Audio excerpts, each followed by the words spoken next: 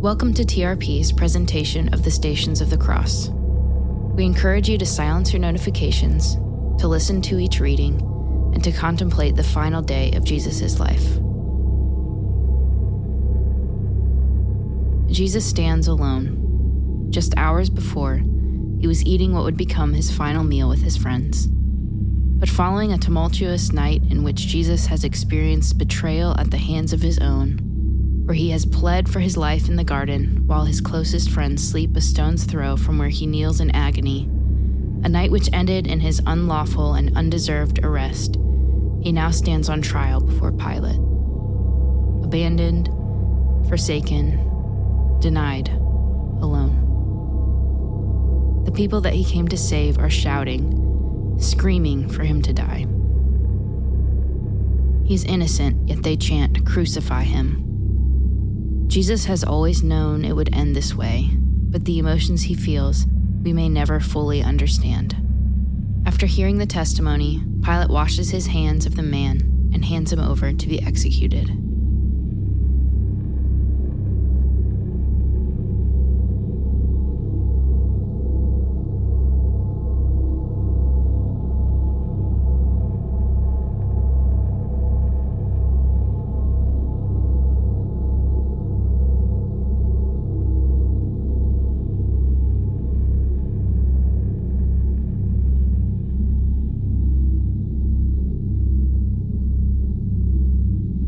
In the Gospel of Matthew's account of the story, it recounts, "The governor's soldiers took Jesus into the governor's house, and they gathered the whole company of soldiers around him. This would number approximately 600 soldiers. They stripped him and put a red military coat on him. They twisted together a crown of thorns and put it on his head.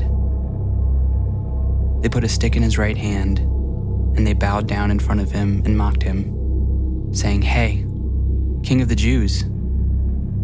After they spit on him, they took the stick and struck his head again and again. When they finished mocking him, they stripped him of the military coat and put his own clothes back on him. They led him away to crucify him." The abject horror of crucifixion in Jesus' time and culture has been muted in our own. We may consider the physical pain it caused from time to time, perhaps in a service like this, but in the shame-based culture of the first century, death by crucifixion was most notable for the degradation and humiliation and utter inhumanity it inflicted upon its victims.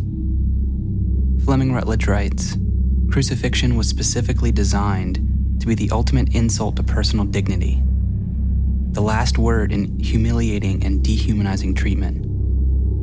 Degradation was the whole point. Jesus receives the implement of his undeserved shame in the form of a heavy crossbeam, and he begins to carry it to the site of his death."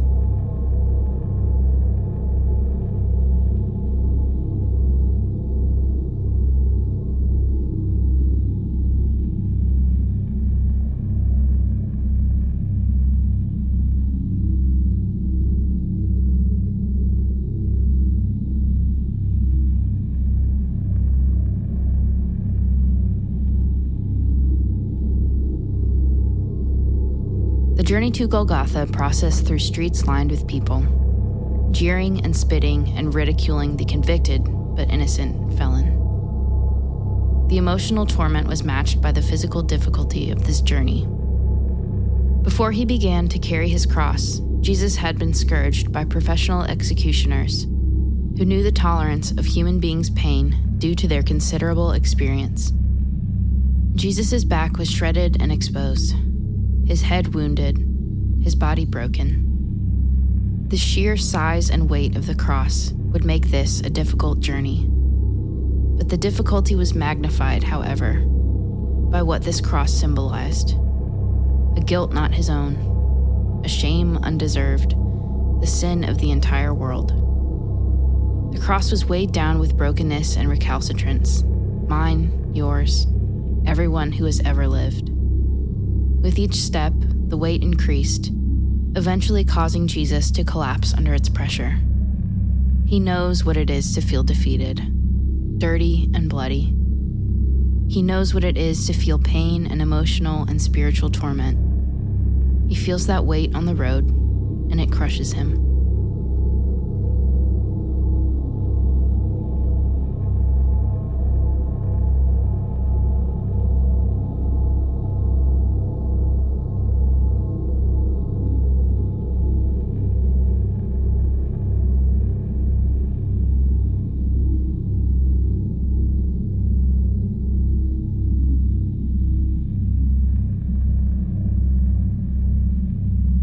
According to church tradition, Jesus meets his mother on the way to Golgotha. Perhaps it is here, now, just after he has fallen, that he can hear her voice. Perhaps as he glances up, he notices a commotion, a shuffling in the crowd, just before his mother emerges. When everyone else has left him, his mother has come to stand by his side, to walk with him one more time, to attempt to carry her share of the weight he feels. Together they have been through so much. The rumors, the scandal surrounding both of their identity, him the son of God, her a suspected adulteress. They have escaped threats on his life by a jealous dictator and by religious leaders. There have also been, no doubt, more widely experienced occurrences shared between a mother and her son. Skinned knees and bad dreams, dried tears and warm embraces. There are no words to adequately express the bond between these two. What is communicated by her mere presence in this most horrific day is love, even unto death. Such is the love between a mom and her baby boy.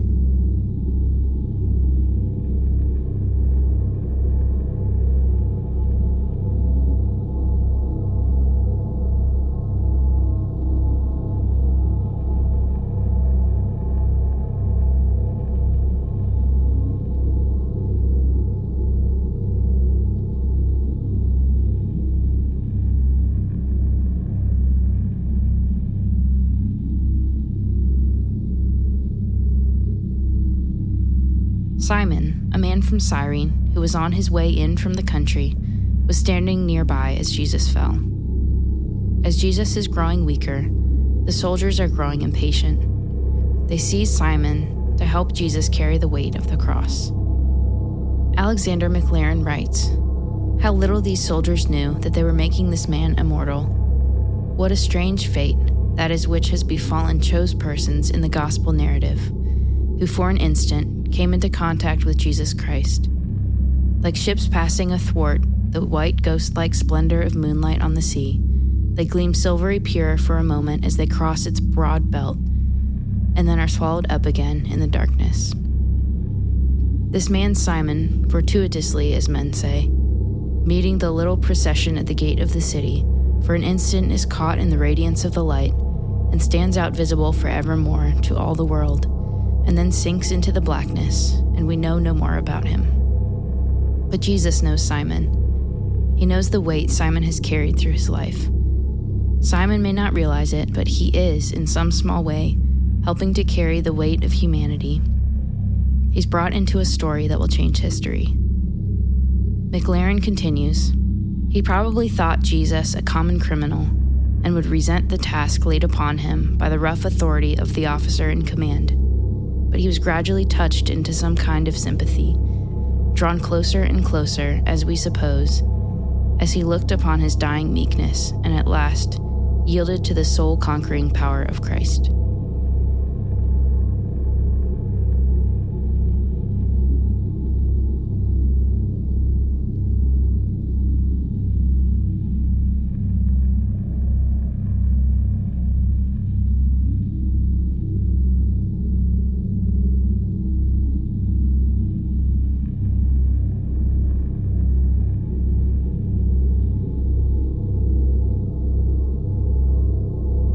Church tradition also identifies a young woman by the name of Veronica, a friend of Jesus, who steps onto the road and wipes the sweat and dust and blood from Jesus' face.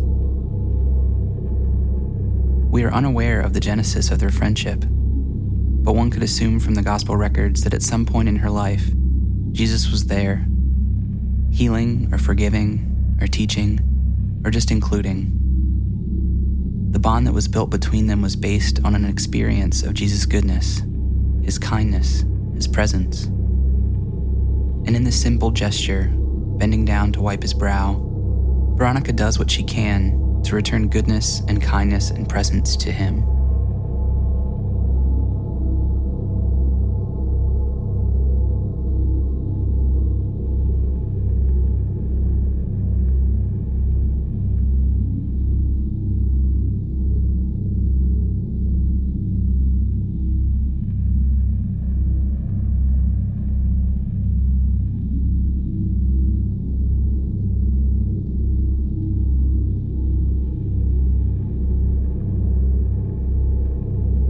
Even with the help of Simon, Jesus struggles to keep his footing. He falls a second time. A stale cloud of dust rises around him as he and the cross collide with the dirt. He feels the sting of dirt in his wounds. He stares at the dusty ground as sweat and blood and tears fall and make trails in the earth beneath him. Remember, you are dust, and to dust you will return. Jesus is brought low, for we remember that more than the weight of wood and nails, more than the weakness instigated by the soldiers who have beaten him, more than the physically demanding task at hand, Jesus is carrying a broken world. He is being broken for the sake of the broken. He is being broken by the hands of those he came to save.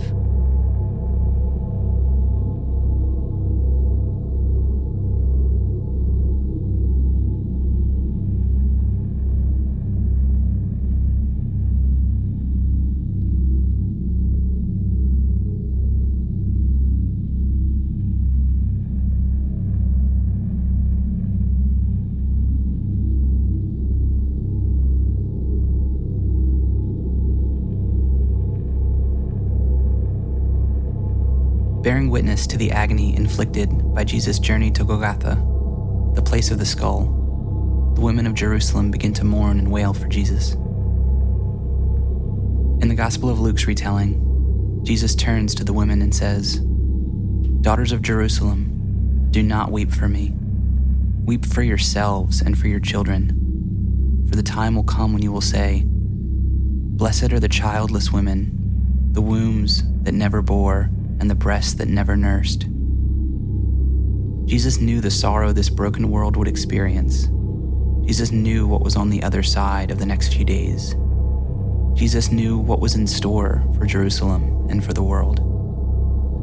He continued, "Then they will say to the mountains, 'Fall on us,' and to the hills, 'Cover us.' For if people do these things when the tree is green, what will happen when it is dry?" Jesus, even in the last moments of his life, thought of his people. While he was enduring the worst pain of his life, he wept for others.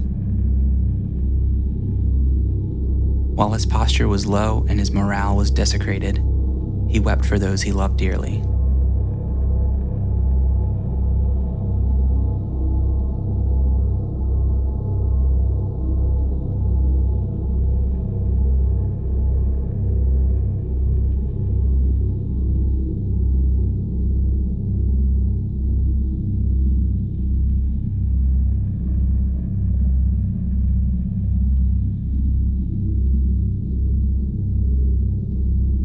Jesus' journey to the site of his execution is nearly complete, yet he falls again, a third time.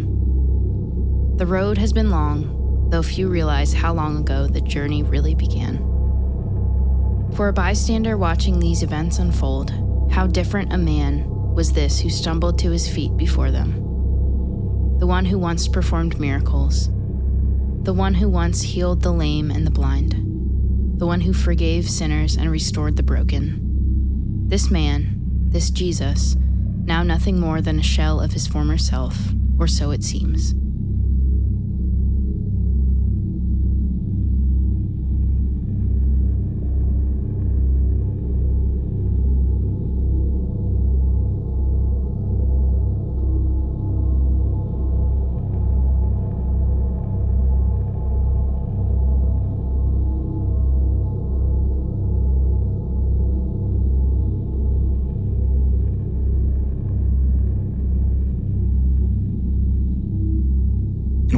last acts of defilement and humiliation, this so-called criminal, Jesus, is stripped of his garments in front of the crowd.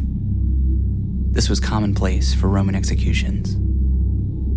Jesus now stands completely vulnerable and helpless, naked and in agony. The Gospel of John recounts the soldiers' interaction. "Let's not tear the garment," they said to one another. "Let's decide by lot who will get it." Beyond Jesus' humiliation, they had something to profit. So the soldiers cast lots for his clothes, making a mockery of his dignity, and providing of Psalm 22, which says, "All my bones are on display. People stare and gloat over me. They divide my clothes among them and cast lots for my garments."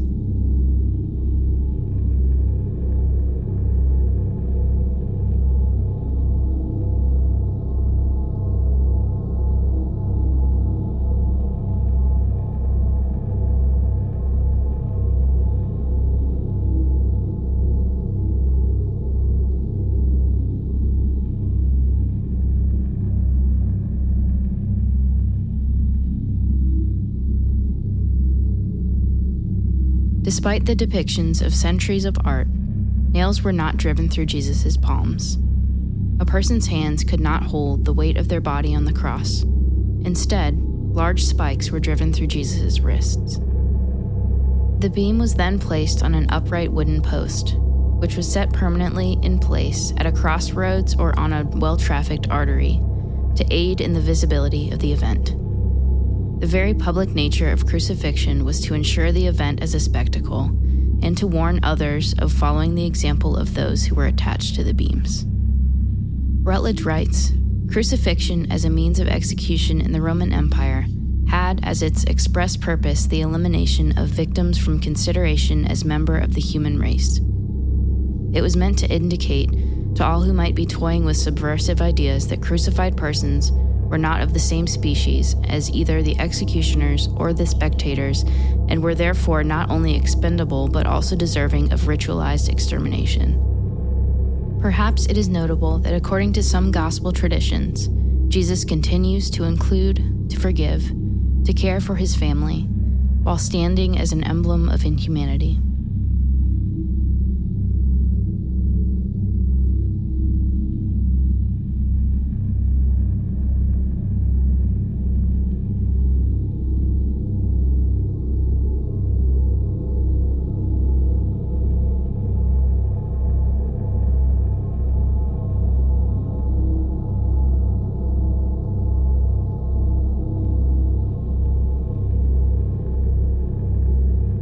Jesus cries out, my God, why have you forsaken me?" Words cannot encapsulate the gravity of this moment.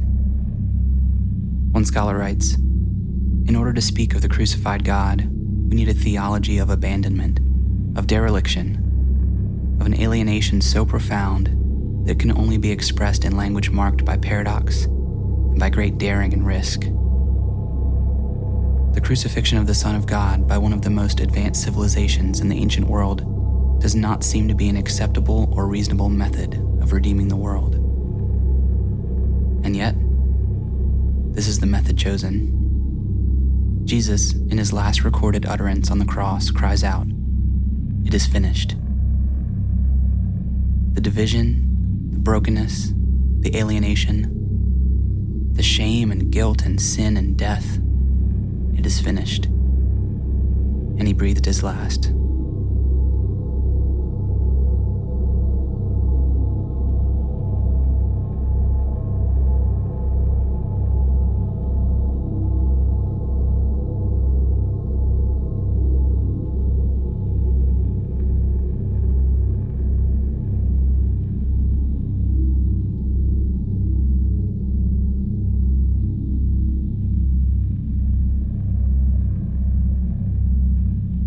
The dust has finally settled, and evening is now approaching. Mary stands by the cross where the body of her son still hangs. She is consumed by uncontrollable grief.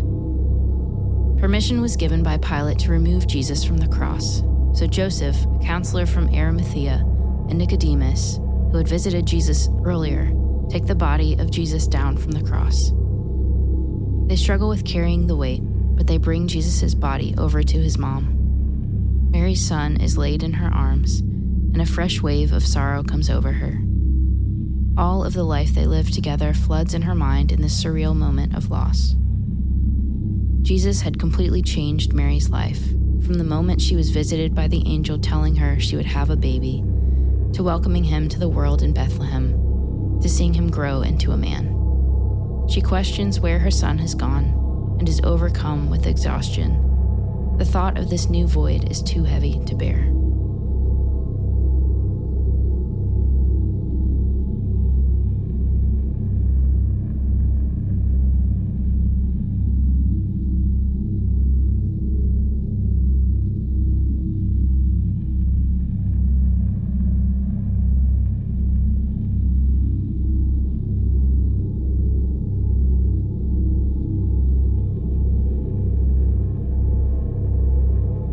Tony Jones writes, "At the very moment that Jesus was closest to his eternal glory, he seemed to be farthest from it.